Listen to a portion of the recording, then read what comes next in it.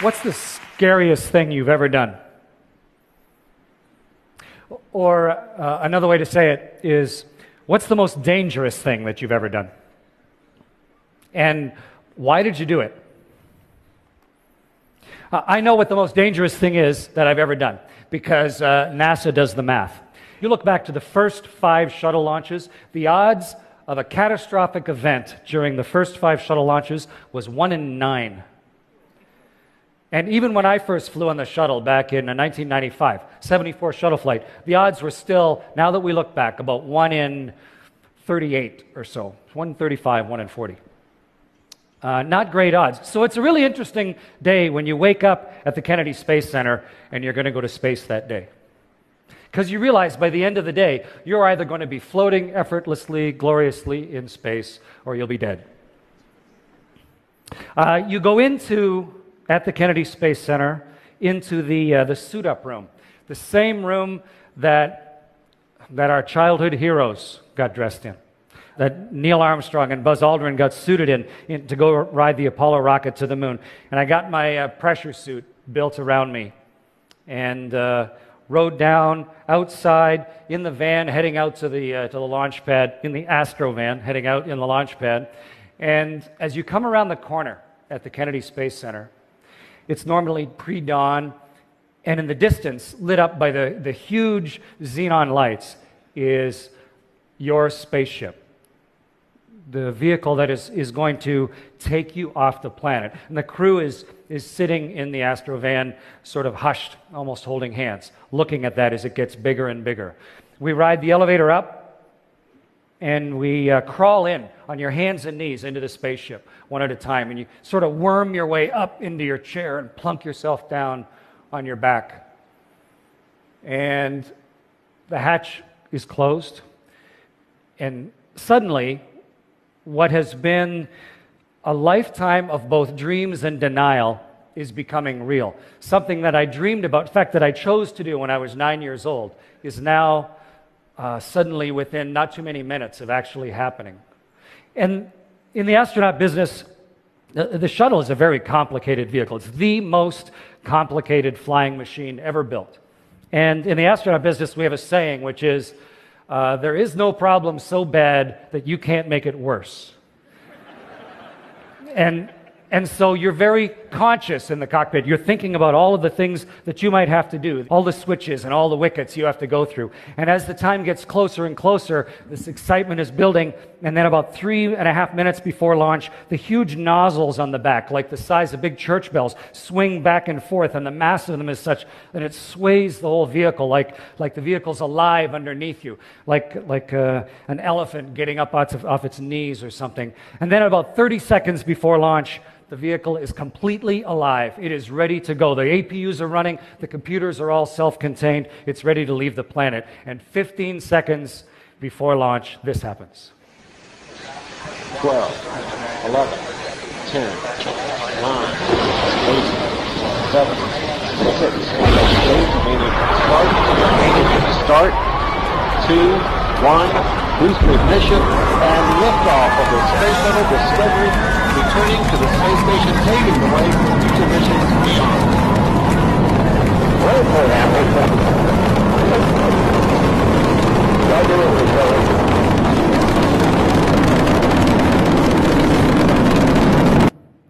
It is incredibly powerful to be on board one of these things. You are in the grip of something that is vastly more powerful than yourself. It's shaking you so hard you can't focus on the instruments in front of you. It's like you're in the jaws of some enormous dog, and there's a foot in the small of your back pushing you to space, accelerating wildly straight up, shouldering your way through the air, and you're in a very complex place, paying attention, watching the vehicle go through each one of its wickets with a steadily increasing smile on your face. After 2 minutes, those solid rockets explode off, and then you just have the liquid engines, the hydrogen and oxygen, and it's as if you're in a dragster with your foot to the floor and accelerating like you've never accelerated. You get lighter and lighter. The force gets on us heavier and heavier, and it feels like someone's pouring cement on you or something, until finally, after about 8 minutes and 40 seconds or so, we are finally at exactly the right altitude, exactly the right speed, the right direction,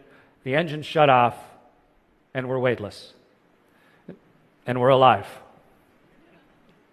It's an amazing experience. But why would we take that risk? Why would you do something that dangerous? In my case, the answer is fairly straightforward. I was inspired as a youngster that this is what I wanted to do. I watched the first people walk on the moon, and to me, it was just an obvious thing. I want to somehow turn myself into that.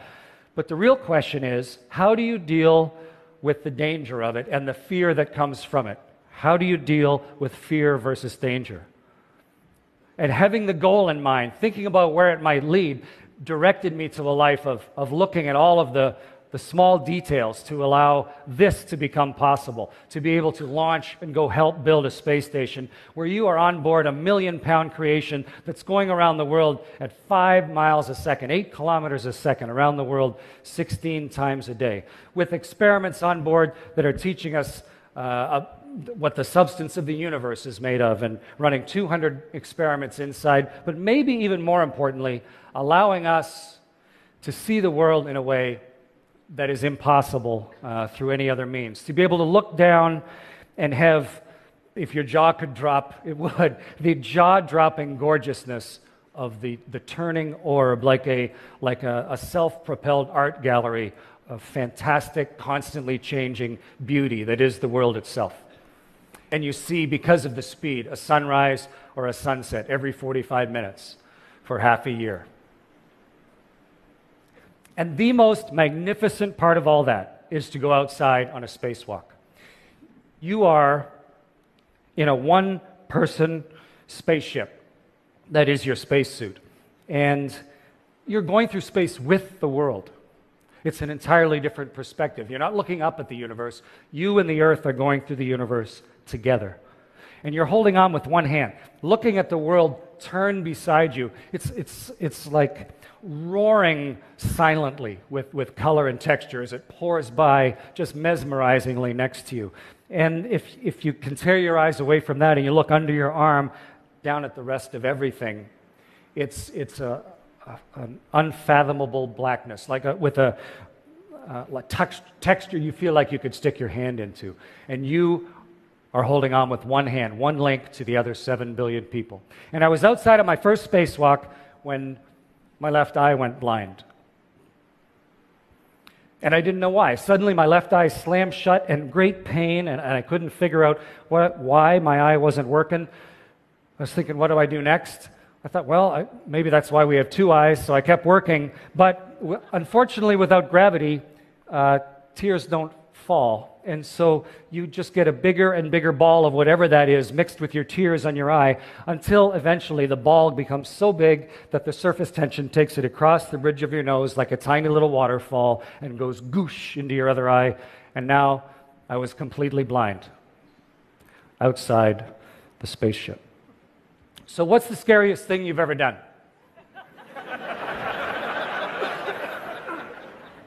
Maybe it's spiders. A lot of people are afraid of spiders. I think you should be afraid of spiders. Spiders are creepy, and they got long, hairy legs. And spiders like this one, the brown recluse, I mean, it's horrible. If a brown recluse bites you, you end up one of these horrible big necrotic things on your leg. And there might be one right now sitting on the chair behind you, in fact. And how do you know? And so a spider lands on you, and you go through this great spasmy attack because spiders are scary.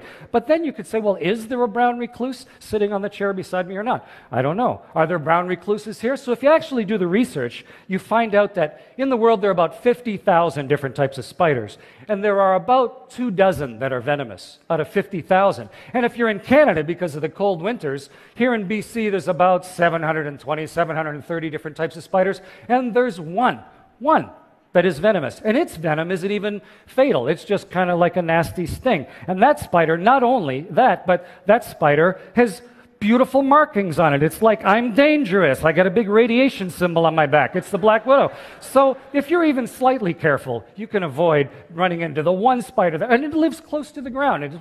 You're walking along, you are never going to go through a spider web where a black widow bites you. Spider webs like this, it doesn't build those. It builds them down in the corners. And it's for black widow because it's the female spider eats the male. It doesn't care about you. So in fact, the next time you walk into a spider web, you don't need to panic and go with your caveman reaction. The danger is entirely different than the fear. And how do you get around it, though? How do you change your behavior? Well, next time you see a spider web, have a good look, make sure it's not a black widow spider, and then walk into it.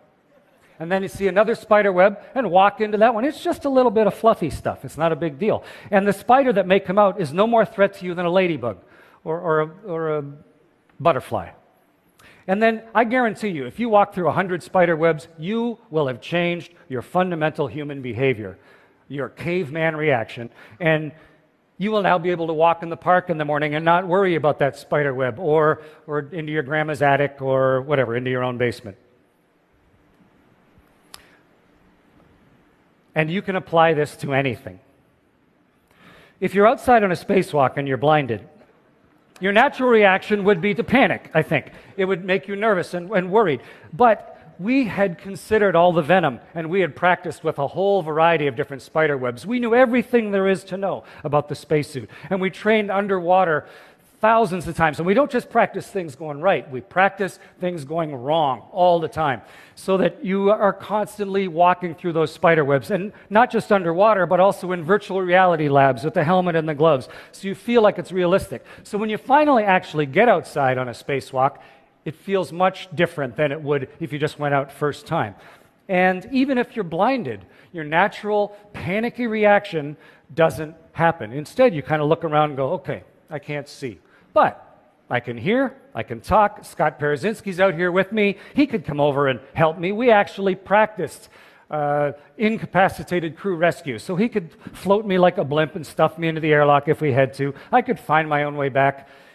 It's not nearly as big a deal. And actually, if you keep on crying for a while, whatever that guck was that's in your eyes starts to dilute, you can start to see again. And Houston, if you negotiate with them, they will let you then keep working. And we finished everything on the spacewalk. And when we came back inside, Jeff got some cotton batting and took the crusty stuff around my eyes. And it turned out it was just the anti-fog, sort of a mixture of oil and soap that got in my eye. And now we use Johnson's No More Tears, which we probably should have been using right from the very beginning. But the key to that is by looking at the difference between perceived danger and actual danger. Where's the real risk? What is the real thing that you should be afraid of? Not just a generic fear of bad things happening. You can fundamentally change your reaction to things so that it allows you to go places and see things and do things that otherwise would be completely denied to you. Where you can see the hard pan south of the Sahara, or you can see New York City in a way that is almost dreamlike, or the unconscious gingham of Eastern Europe fields, or the Great Lakes as a collection of small puddles. You can see the fault lines of San Francisco and the way the water pours out under the bridge, just entirely different than any other way that you could have if you had not found a way to conquer your fear. You see a beauty that otherwise never would have happened. It's time to come home at the end. This is our spaceship, the Soyuz, that little one. 3 of us climb in, and then this spaceship detaches from the station and falls into the atmosphere. These 2 parts here actually melt. We jettison them and they burn up in the atmosphere. The only part that survives is the little bullet that we're riding in, and it falls into the atmosphere. And in essence, you are riding a meteorite home. And riding meteorites is scary, and it ought to be. But instead of riding into the atmosphere, just screaming like you would if suddenly you found yourself riding a meteorite back to Earth, instead, 20 years previously, we had started studying Russian. And then once you learned Russian, then we learned orbital mechanics in Russian. And then we learned vehicle control theory. And then we got into the simulator and practiced over and over and over again. And in fact, you can fly this meteorite and steer it and land in about a 15-kilometer circle anywhere on the Earth. So in fact, when our crew was coming back into the atmosphere inside the Soyuz, we weren't screaming, we were laughing. It was fun. And when the great big parachute opened, we knew that if it didn't open, there's a second parachute, and it runs on a nice little clockwork mechanism. So we came back, we came thundering back to Earth, and this is what it looked like to land in a Soyuz in Kazakhstan. And you can see one of those search and recovery helicopters once again That helicopter, part of a dozen such Russian Mi-8 helicopters. Touchdown, 3:14 and 48 seconds a.m. Central Time. And you roll to a stop as if someone threw your spaceship at the ground and it tumbles end over end. But you're ready for it. You're in a custom-built seat. You know how the shock absorber works. And then eventually the Russians reach in, drag you out, plunk you into a chair, and you can now look back at what was an incredible experience. You have taken the dreams of that 9-year-old boy, which were impossible and dauntingly scary, dauntingly terrifying, and put them into practice and figured out a way to reprogram yourself, to change your primal fear so that it allowed you to come back with a set of experiences and a level of inspiration for other people that never could have been possible otherwise. Just to finish, they asked me to play that guitar. I know this song, and it's really a tribute to the genius of David Bowie himself, but it's also, I think, a reflection of the fact that we are not machines exploring the universe. We are people, and we're taking that ability to adapt and that ability to understand and the ability to take our own self-perception into a new place.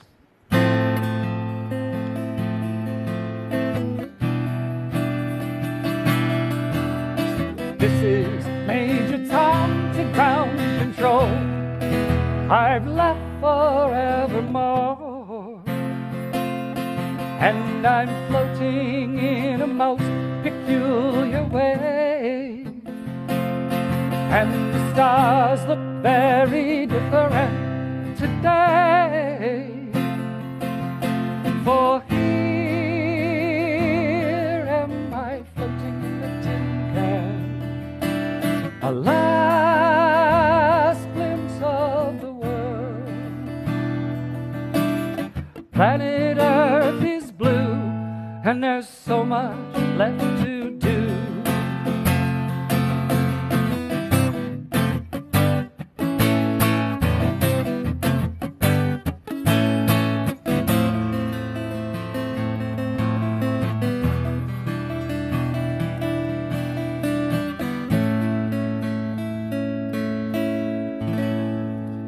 Fear not.